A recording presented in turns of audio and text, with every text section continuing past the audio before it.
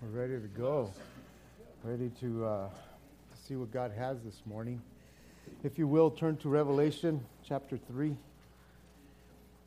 We'll get right into the sixth church. Out of the seven churches, we're almost done with the seven churches as we go through the book of Revelation. As you know, if you've been with us going through the book of Revelation, I titled our time in the book of Revelation, Christ Revealed. Because that's what the book of Revelation is all about. Jesus Christ being revealed. And we've seen it through every church. He has revealed himself in a powerful way. And I know he's been speaking to a lot of us in so many different ways because he's been revealing himself to the seven churches. And we'll see it again. I mean, the literal title of the book of Revelation is the revelation of Jesus Christ. And that's what we need to remember as we go through the book of Revelation. We need to remember that it is all about Jesus. It is all about the revelation of Jesus Christ because Jesus Christ is the central figure of the book. He is the main point of it from start to finish throughout the book.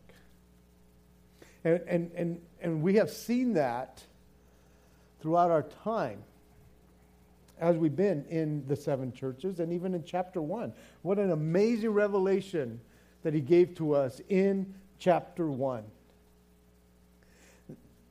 This book is Jesus' revelation in the sense that it belongs to him. He is the one doing the revealing. He is the object revealed. And it is all about him. There is more about Jesus in the book of Revelation than in any other book in the New Testament. And if we get caught up in anything else in this book other than Jesus, then we've missed Jesus. We have missed the revelation of Jesus Christ. If we get caught up on the sensationalism of this book, about what's happening in the future. I mean, we all want to know. It's amazing. It's all written down. But Jesus is the main central figure, even when he's dishing out the judgments. Everything has to be about Jesus. Because if we get caught up in anything else, we've missed it. Totally missed it. And throughout these two chapters that we have gone through, Jesus has revealed himself and will continue to reveal himself. As he did to the literal churches of the time, he revealed himself. He revealed himself to the church throughout church history. He has always revealed himself to the churches throughout church history. He has revealed himself to the church today. And he has definitely revealed himself to us as individuals who make up the church. And guys, it is all revealed in his holy book. The revelation of Jesus Christ is here from start to finish, from beginning to end. The book of Revelation is like the cherry on top. It's phenomenal. Revelation chapter 3, beginning in verse 7. And to the church and to the angel of the church of Philadelphia write, these things says he who is holy, he who is true, he who has the key of David, he who opens and no one shuts, and shuts and no one opens. I know your works. See, I have set before you an open door, and no one can shut it. For you have a little strength, have kept my word, and have not denied my name. Indeed, I will make those of the synagogue of Satan who say they are Jews and are not, but lie. Indeed, I will make them to come and worship before your feet, and to know that I have loved you. Because you have kept my command to persevere, I also will keep you from that hour of trial, which shall come upon the whole world, to test those who dwell on the earth. Behold, I am coming quickly. Hold fast what you have, that no one may take your crown. He who overcomes, I will make him a pillar in the temple of my God, and he shall go out no more. I will write on him the name of my God, and the name of the city of my God, the New Jerusalem, which comes down from heaven from my God. And I will write on him my new name. He who has ears, let him hear what the Spirit says to the churches. Lord Jesus, please help our ears to be open this morning. Lord, as you've been revealing yourself throughout this time in the book of Revelation, Lord, once again, Lord God, you have given us your word. We have read it. People have heard it. And Lord, we want the blessing that comes along with that, Lord. Lord, that we might do what your word says. That we would keep your word and not deny your name. And so, Jesus, right now, this morning, open hearts. Open hearts right now, Lord God. Open my heart. Teach my heart even as I teach. Help me to teach with clarity and understanding, Lord. It's already been an emotional morning for me, Lord, and I just want to be able to do you justice, Lord, even as we read your word. So, Jesus, you are holy, you are righteous, you are good, and your word is true. And we love you, and we thank you. In Jesus' name, amen. Starting in verse 7, once again, and to the angel of the church of Philadelphia write. Now, last week, if you were here with us, I shared with you that the messenger that was sent over the church of Sardis probably had the toughest message of all the other messages that these messengers were given to give, because it was a really, really tough and harsh and hard-hitting message to the church of Sardis, because there was no commendation there. There was nothing good that they saw. And if that is the case, that he had the toughest message to give, this messenger here that is sent over the church of Philadelphia has the best message. This is the kind of message that I like to give too. You know, those hard-hitting ones, the bad thing is that it hits me before it hits you. And so if it doesn't have to hit me, it's like, that's cool, Lord, that's cool. I don't have to hit my people with what you've hit me with. Man, this must be the best message of all of them. Even over the message to Smyrna. Even though both of them didn't have any condemnation from Jesus, the church of Smyrna was suffering through persecution. And that's not to say that the church of Philly here was not going through anything. They were. But not one negative thing is said to them or about them. And so we'll come back to that, to the church of Philadelphia. But again, just knowing that even the church of Smyrna, man, he was instructing them in certain issues, not bad, but just kind of instructing them. And not that he doesn't instruct them here, but not one negative thing is really said about the church of Philly here. Now, a little history on the city of Philadelphia, not the one on the East Coast, the one that happened a few thousand years ago. This was about 28, 30 miles southeast of Sardis. So again, as you're going, we're going more and more inland. And so this city was situated in a strategic place. It was on the main route of the imperial post of Rome and to the east. And it was known, or it was called, the city of Philadelphia, it was called the gateway to the east, because there was just this wide open road for them to go and just go in that direction if they wanted to. And so it was wide open, and it was a major route. But it was also called, this city of Philadelphia, it was also called Little Athens. And if you're familiar with Athens in the book of Acts, it just had every kind of god under the sun that they worshiped. They even had the pillar for the unknown god in case they missed the god. You know, it's like cover them all. And so this was considered Little Athens because of the many temples and a lot of the idolatrous worship that was going on in this city. It was a city with a lot of Greek culture as well. And they wanted to spread this Greek culture to the east. And they succeeded in that, even the New Testament is written in Greek because it became the primary language in all of that region. And so they were really successful because they wanted to spread the Greek culture. And so in a sense, they were on mission. They had a mission. They were missionaries for the Greek culture, basically. And so they were going to go out, and there was an open gate for them to go out and spread the Greek culture. And like I said, they succeeded in the eastern region.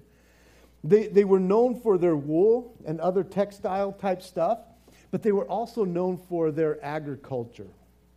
And being on the main route as they were pretty busy. It wasn't a huge city. It wasn't a great city in that sense, but it was pretty busy, and it happened to be the youngest of all the cities that are mentioned here in the book of Revelation. It was founded in about 190 or 150 BC, somewhere right around there, by King Attalus Philadelphus of Pergamos or Pergamus.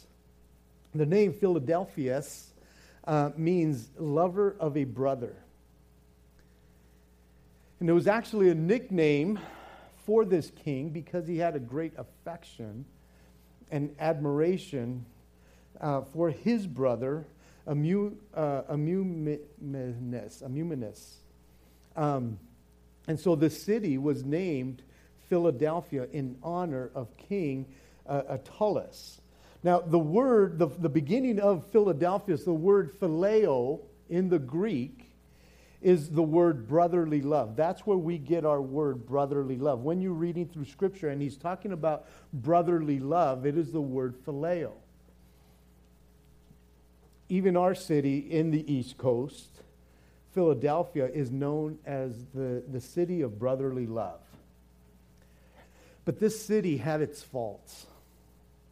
No, really, it had its faults in that it had earthquake faults. Had to go there.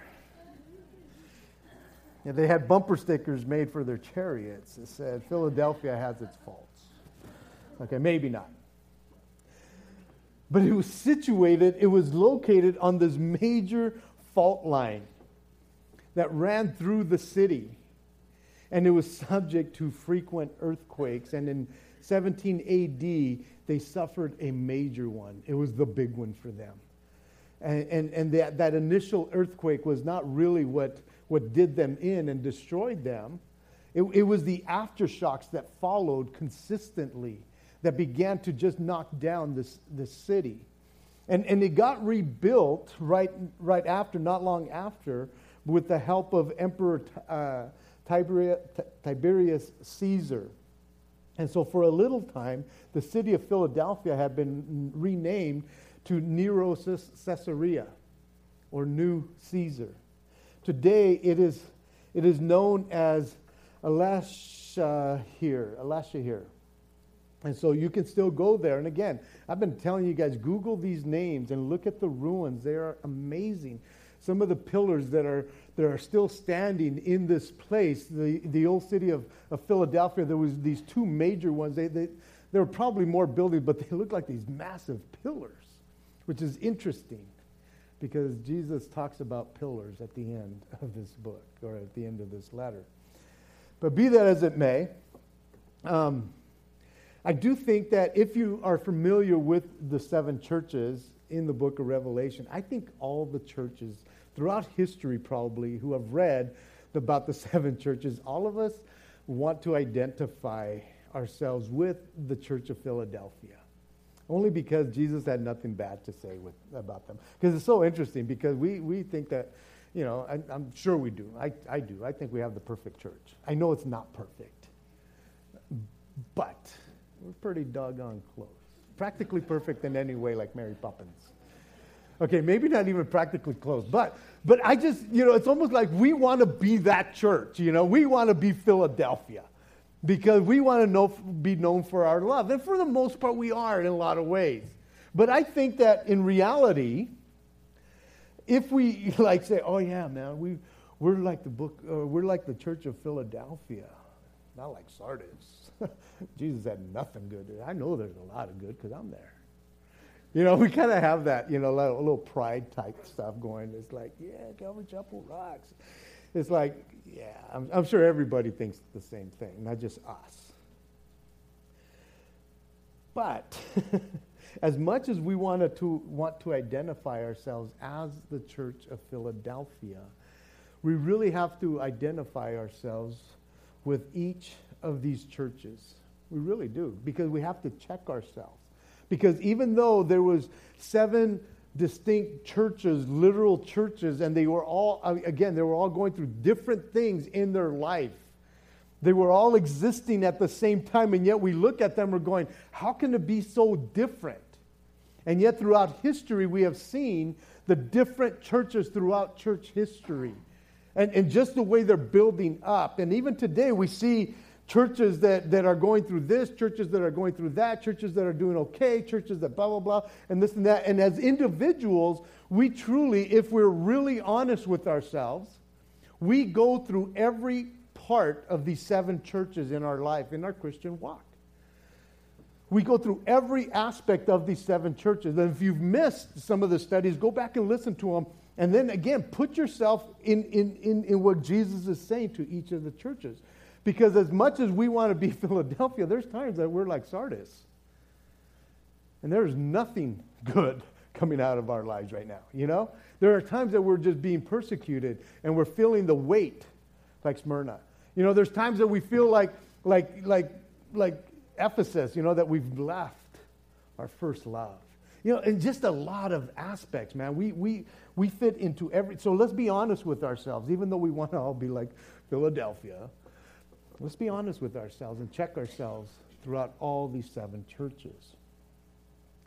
Now, it is interesting that Jesus doesn't describe himself as he did to all the other churches. In that, with all the other churches, he took something from chapter 1, the vision that we get from John and some of the things that he said in verse 1 or chapter 1. He doesn't do that in this one. Not with Philadelphia. He doesn't take any of the descriptions from chapter 1 that we are getting familiar with, and he doesn't use any of that with this chapter or with this church. And so he tells us who he is in verse 1 or verse 7 here. He doesn't tell us who he was or who he hoped to be. He tells us who he is. And Jesus identifies himself. He starts off to this church as being holy and true. Holy and true. Now these are not tendencies that Jesus has. This is who he is. He is holy and he is true. And we need to capture that even before we read this whole thing. That Jesus doesn't say, well, I sometimes am holy and true. No, this is who he is. There is only one who is holy, and there is only one who is true, and that is God. I am. Jehovah. Yahweh. And this is who Jesus is. And so here, once again, he is declaring himself to be the one true God who is holy all the time. Never changes. Jesus cannot not be holy. He cannot not be true. He is always those things because that's who God is, and he is God. And Jesus is holy in character, in word, in action, and purpose. And as the Holy One, it makes him unique, set apart from everything else and anything else and anyone else. He is unique. There is none like him. None like him. No one can be compared to him. If anybody tries, it's like, man, you fall so stinking short. And I think that when we turn our eyes on us, we think, you know, that we have become a certain, it's like, dude, don't even go there, because every time we go this way, we exalt ourselves to a place of God in our own lives. And it's like, come on, like I said earlier, let's just be honest with ourselves. Humble yourself.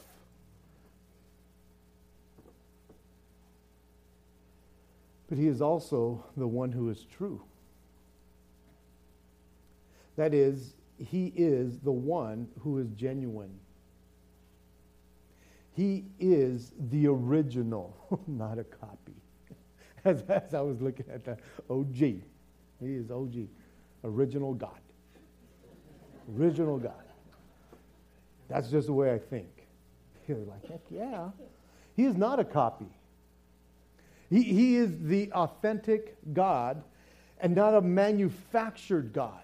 And it's interesting because people even today, you know, about Christians and Christianity, it's like, oh, you guys believe in this thing? It's like, dude, I'm sorry. At the end here, we're going to win. I've read the end of the book. That's right. And I will trust this over anybody that tries to tell me, oh, you're just making up this God, that whatever.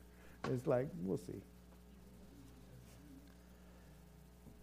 There were hundreds of false gods and goddesses in those days that this was written. But only Jesus Christ could rightfully claim to be the true God. And he proved it by the resurrection from the dead. Because nobody else has ever done that. All these other mythical gods that people, oh yeah, he died. It's like they're myths. They're mythical, and they know that. They're mythical. Jesus proved it. It says that he has the key of David.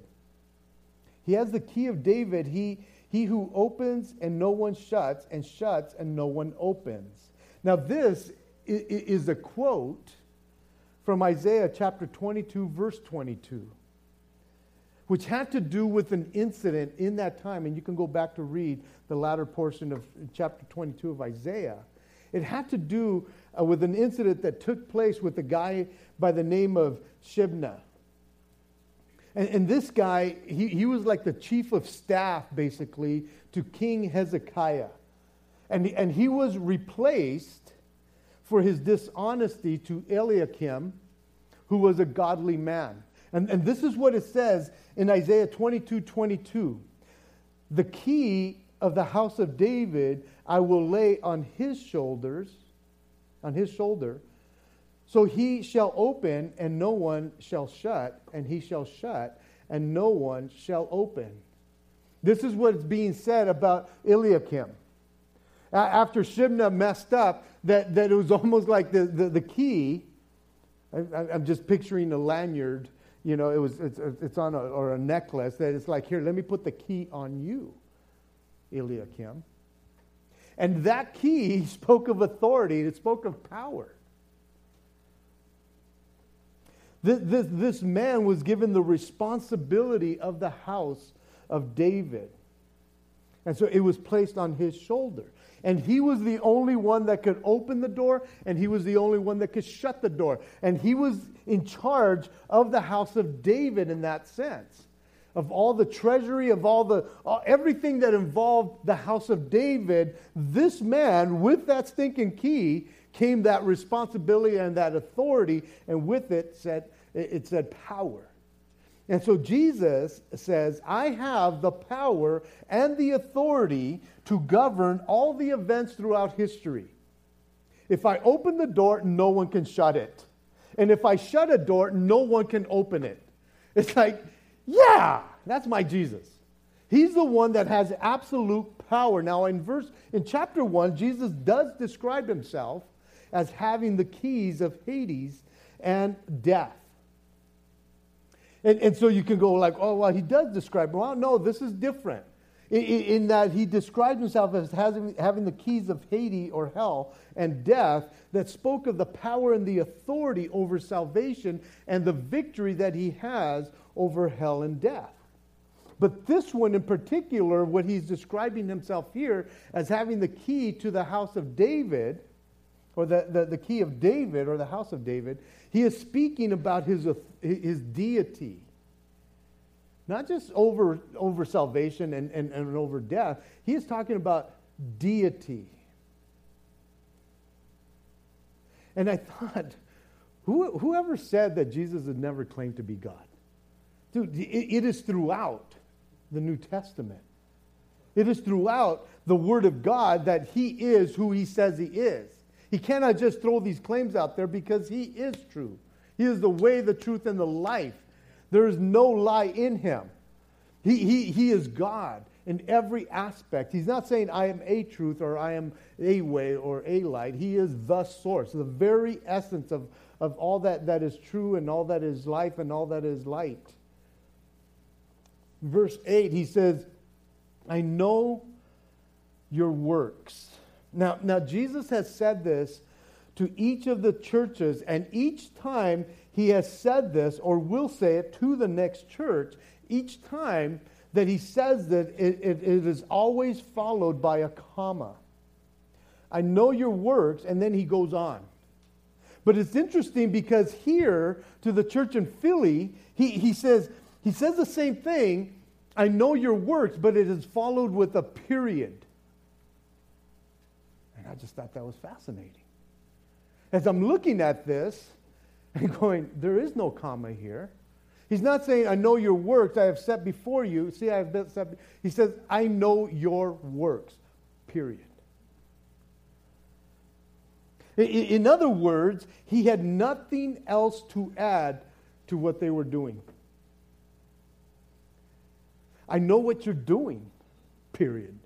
I know where your heart is at, period. I know the motives behind all of that, period. He knew it. The Amplified says it like this, I know your record of works and what you are doing, and I am cool with that. The Amplified didn't say that last part. I thought of that on my own.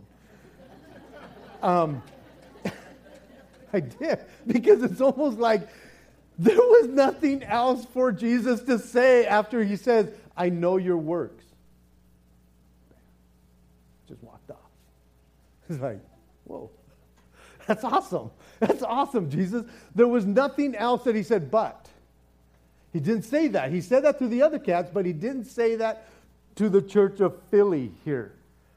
He just says, I know your works. I know everything about it. After the period, he starts a new sentence. He says, see, I have set before you an open door, and no one can shut it. I have set before you an open door, and no one can shut it. Again, I shared with you a little while ago that the city of Philadelphia was known for spreading Greek culture and Greek language. And again, it spread because they had this, it was like they were known as the gateway to the east, a door, if you will. They had this open door and this field that was prime. And so they were going to go for it. And as I was thinking about that, thinking, here they are for their Greek culture, missionaries. They are being sent out to go spread this missionary or this Greek culture, and they were faithful to go do it. Why? Because they had the gateway to the east. Now, it would have been like, the gate's closed again. I guess we can't go. No, it was a wide open gate. It was wide open for them, and guess what?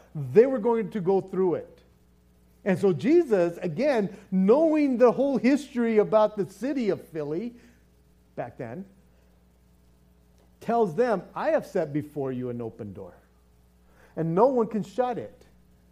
If I've opened it, no one can shut it. I'm thinking, yeah, right on. He had set an open door for the church of Philly to go out and take ground. I've set an open door for you to go and spread the gospel. I have set before you an open door to go share the good news of who I am to everybody in that whole region. In the New Testament, an open door always speaks of opportunity for ministry. And here we see Jesus giving this church an open door. The opportunity for them to minister was wide. It was plush. It was ready. He says, I've opened it and no one can shut it. Now, even though they had to have opposition, they had to have had opposition, there was really nothing that could stop them. Even through the opposition that they had. Because of how we read this whole thing, he's saying, I have an open door. Go and minister. And he has told them, I know about these guys of the synagogue of Satan. I know, you have kept my word to persevere. All these things. So you knew that they had to have opposition. But he says, there's an open door and there's no one that can stop you. No matter what happens, nothing can stop you. And we see that even Paul, the Apostle Paul, he prayed and he asked for open doors. In 1 Corinthians 16:9, he says, a great and effective door has been opened for me. And I just got the first part, but he says, but there's much affliction attached to that. But he says, there's a great and effective door open for me. In 2 Corinthians 2:12, he says, furthermore, when I came to Troas to preach Christ's gospel, a door was opened for me by the Lord. And to the Colossians, he wrote in Colossians 4:3 and 4, he says, meanwhile, praying also for us that God would open to us a door for the word to speak the mystery of Christ, which I am also in chains, for which also I am in chains, that I may make it manifest as I ought to speak. He had prayed for, he had asked for open doors.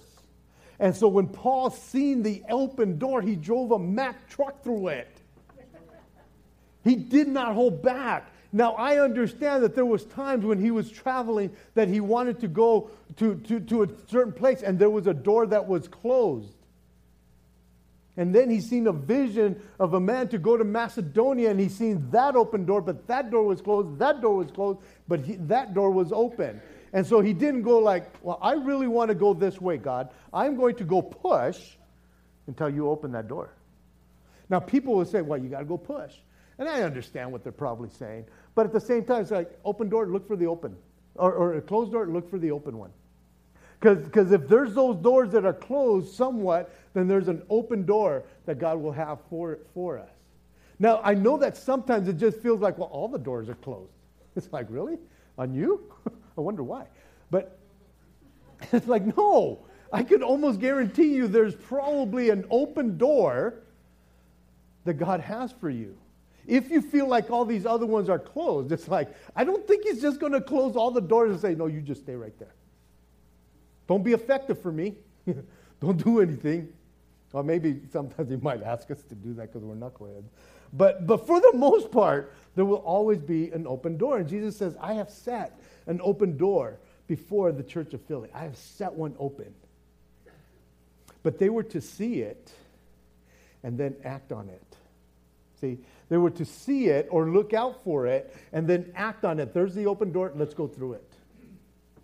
I mean, what good is an open door if you don't go through it, right? You got to do it. And I think all too often we pray for open doors, but we don't set our hearts to go through it. You know what I'm saying? It's almost like, Lord, just use me, open door, blah, blah. And then we see it's like, oh, that's not the door I wanted. Lord, please just open a door for me, Lord. Oh my gosh, I'm just like, he's going, there's an open door. It's like, that's not the door I was thinking about, Lord. Let me pray again. Because I could guarantee you God has set an open door before us in so many different areas.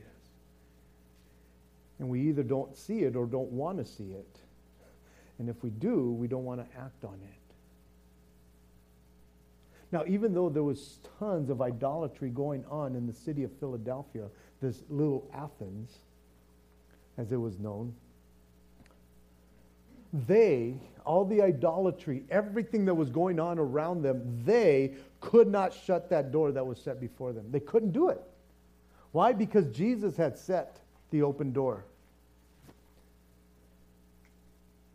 I often think that we think that Satan has the power to shut a door.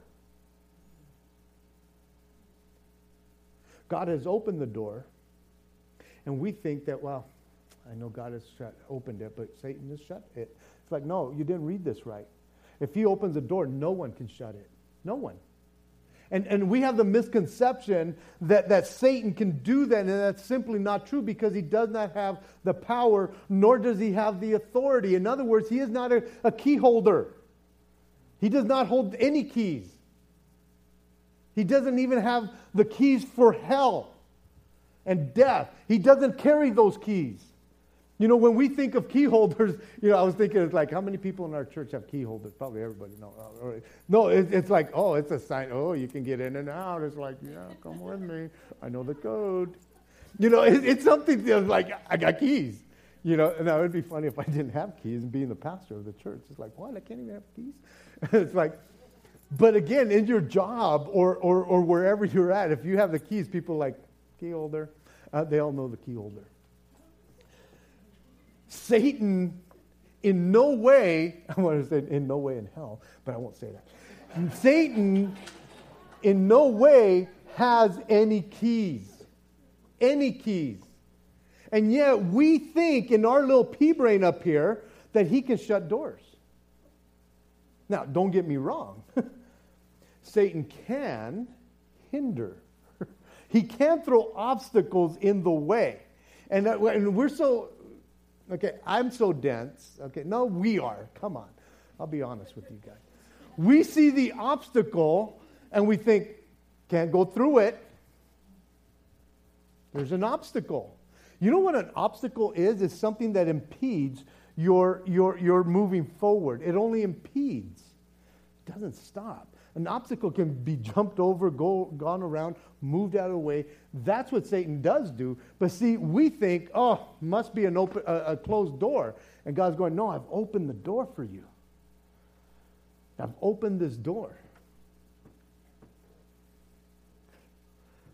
Or Satan, or God has shut the door, but Satan paints this thing that looks like a tunnel. It just reminds me of, like, I don't know, Wile E. Coyote.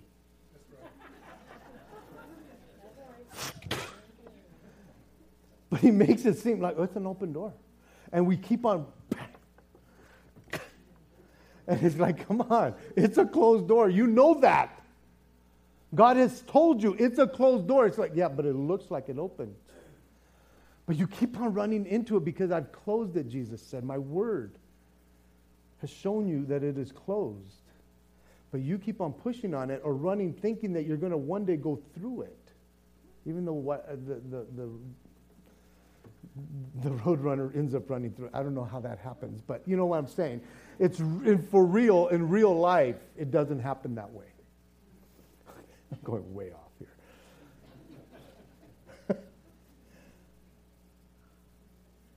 We do this to ourselves, guys.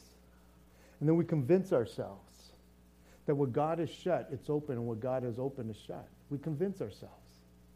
And it's wrong. If Jesus says he has opened the door, he has opened the door. And no one can shut it.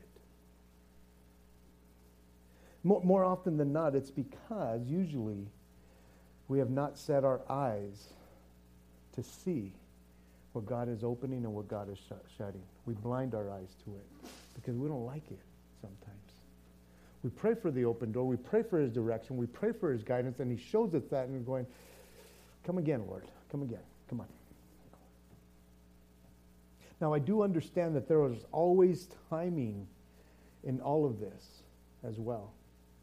But if you're not spending time with the key holder,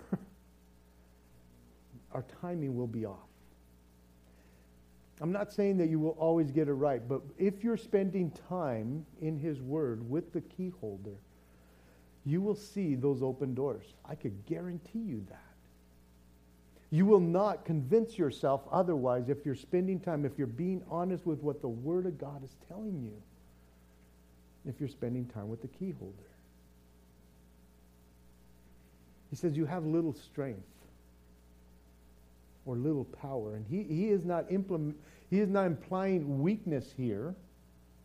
He is not putting them down. Somehow this church of Philadelphia had discovered to some degree the power of the Holy Spirit. But it says that they had little power. They were relying on the power. And it's almost like they didn't quite know or understand just how much power God was willing to give them. I think they were satisfied with the little power. And God's going, there's so much more. There's way more than you're even like applying for here. But somehow they knew and they had enough strength to where they had not, or they were able to keep his word. They knew that. They were able to keep their word, his word, and they weren't denying his name. And those were the keys right here. This was the key. They were keeping his word and not denying. And to me, that is vital. Because it wasn't like they hadn't been suffering persecution, because they had to have. They had to have. There's a reason why he commends them for keeping his word and for not denying his name. They had little strength. They understood the Holy Spirit to a certain extent. They had little strength that when they were in that strength, they were able to stand. They were able to not falter.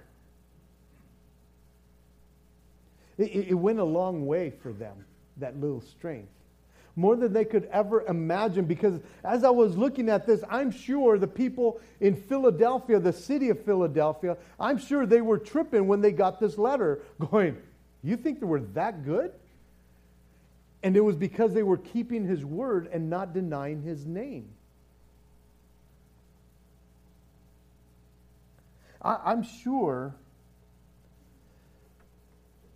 they were only doing what they knew they were supposed to be doing. The simple things, the practical things, the humble things. As I was looking at that, I just believe they were just doing the simple, practical, humble things. And all of a sudden, God says this thing about them, I know your works, period. It's like, whoa, we're not that big, Lord. We're not that strong. He says, but you're keeping my word. And you're not denying my name. Isn't that a trip? That's all they were doing. And he commends them for that. He says, you have little strength, but you're able to do that.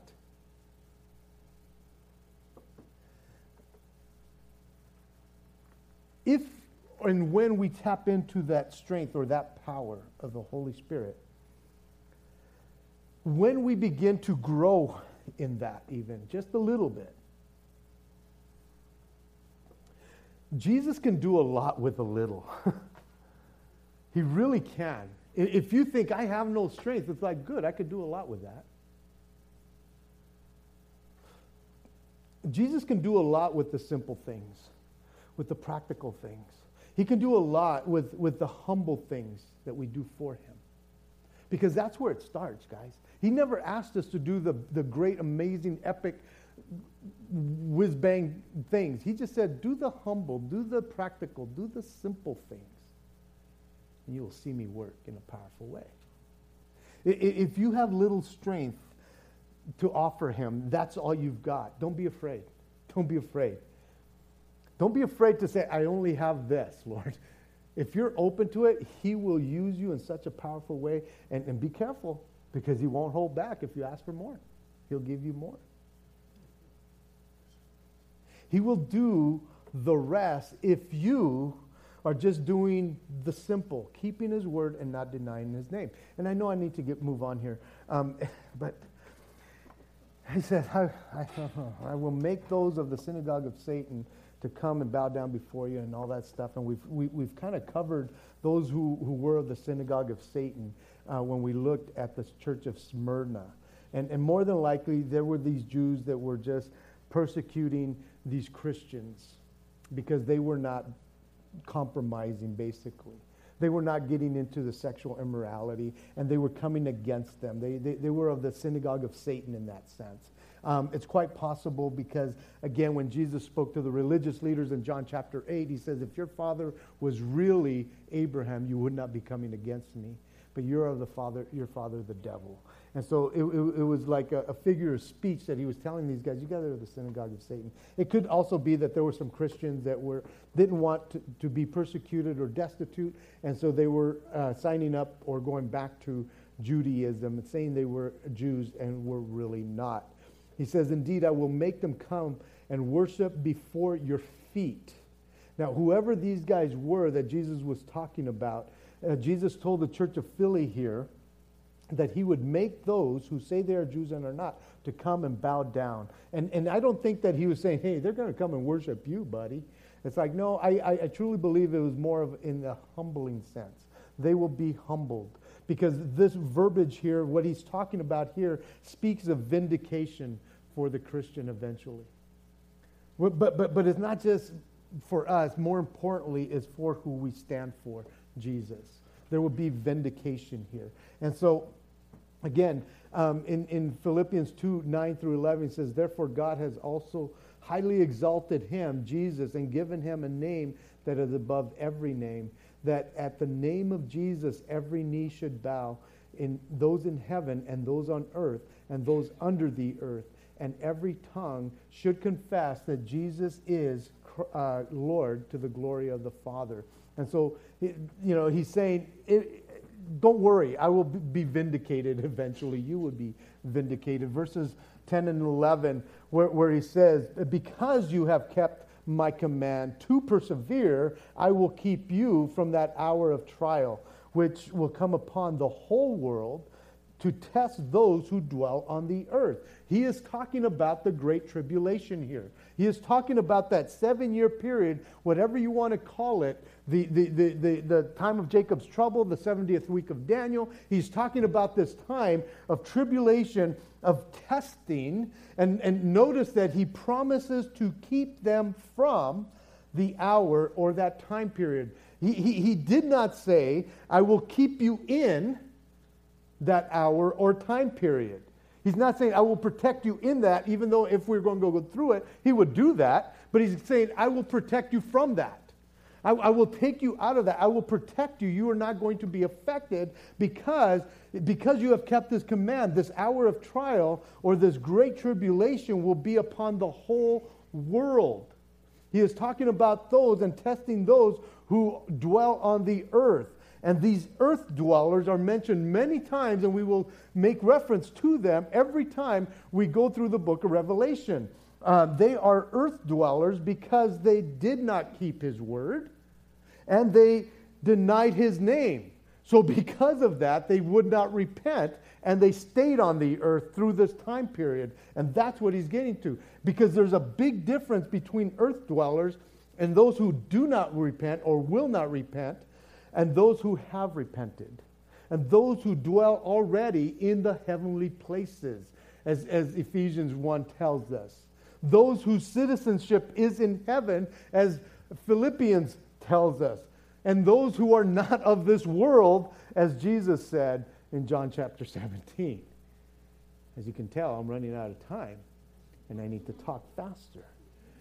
And I really wanted to read 1 Thessalonians, the end of 4 and the first part of 5, but I'm not.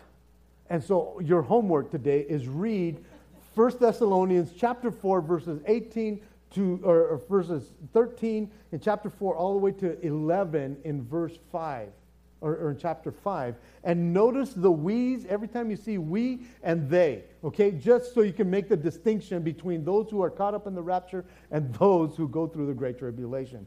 Bam. Let's move on. He says, behold, I am coming quickly. Again, here's an additional promise that Jesus has promised that I am coming quickly. And this is a concept that is repeated often in the book of Revelation. And the thought here is not that he's coming like right now, but he's coming suddenly. He's coming quickly in that sense. And so he is exhorting them in light of his coming to hold fast or hold on to what they have. Verses 12 and 13, he says, he who overcomes, I will. You can read the rest of that. He says, Jesus again giving us more promises to those who overcome, who hang on. And all these promises in verse 12 have to do with eternity in the future. But I love the fact that Jesus says, I will. I will, not I might. I will. I will do this. He says that, how many times? 1, 2, 3 times. I will do these things. He will here and in heaven because he is holy and true. If he says, I will, he will do it because he is true. He will come through because he is holy in that sense. And I love the fact that Jesus mentions my God 4 times in this one verse. And so apparently, just from my reading this, we are going to have some kind of tattoos when we get there. I know some of you guys are freaking out. Some of you guys are going, I ain't got no more space on my body. Because Jesus is saying, I will write, again, it's like it's not going to be like something that comes off. I will write the name of my Father on you. Wow. Some of you guys are going, got it already. It's right here. I will write the name of my Father's city. Now, New Jerusalem is a lot. It might hurt, to write New Jerusalem. So you might just get the zip code maybe right here on your neck. I don't know. I know I'm making fun of this, but for those of you guys who hate tattoos, it's almost like, too bad. You're going to get something written on you in heaven. And because Jesus says at the end there, and I will write my name, my new name. And I'm like, yeah, I'll take whatever you got, God. I don't care whatever you want to do to me while I'm there, as long as I'm there. It's like, I don't care. I'll tat it up. I'll do it. The Church of Philadelphia, as we close here, fits into church history in what was called the Great Awakening period. From the early 1800s to the early 1900s. It was a time of revival that was happening throughout the world, but mainly in Europe, England, and all that time, and America. It was an amazing time. There was several revivals, several great awakenings, the second, the third, the fourth great awakening. But it was a time of revival nonetheless. And so when we see the Church of Revelation, it was the church of revival. Why? Because it was an open door. And in that time period of the Great Awakenings, man, the preachers that came out of there, the names, man, we could stay here for hours just talking about each one of those individuals that were just traveling the world, basically, because there was such an open door. There was such an open door. Guys, we have an open door. I believe the door is still open for the church. I truly believe that. I know just in our little community here, the doors are so wide open for us. I don't know what the other churches are doing, and I'll say it this way, I don't care what they're doing. I know what we're doing here. I know the open doors that God is opening here. And guys, what good is that open door if we don't go through it? If I don't take you through it and just kind of maintain, it's like, I know there's an open door, but let's just play it safe. It's like, no, we're not going to play it safe. I'm sorry, guys. We're moving forward and get on board because there's open doors that are happening all around us. And if we don't get involved, I was telling the ushers this morning in tears. I know it's hard for you guys to believe that, but in tears, I am just so excited to hear what God is doing in your life. Not just in my life. I mean, God's like blowing me away all the time. I'm so overwhelmed by all those things. But when you start telling me the open doors that God has for your life, I'm like, I get excited.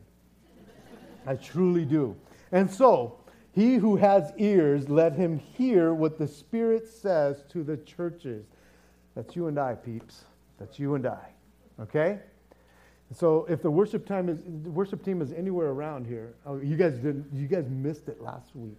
Because they were like on time for the last song. second service, they were nowhere to be found. I had to sing a cappella.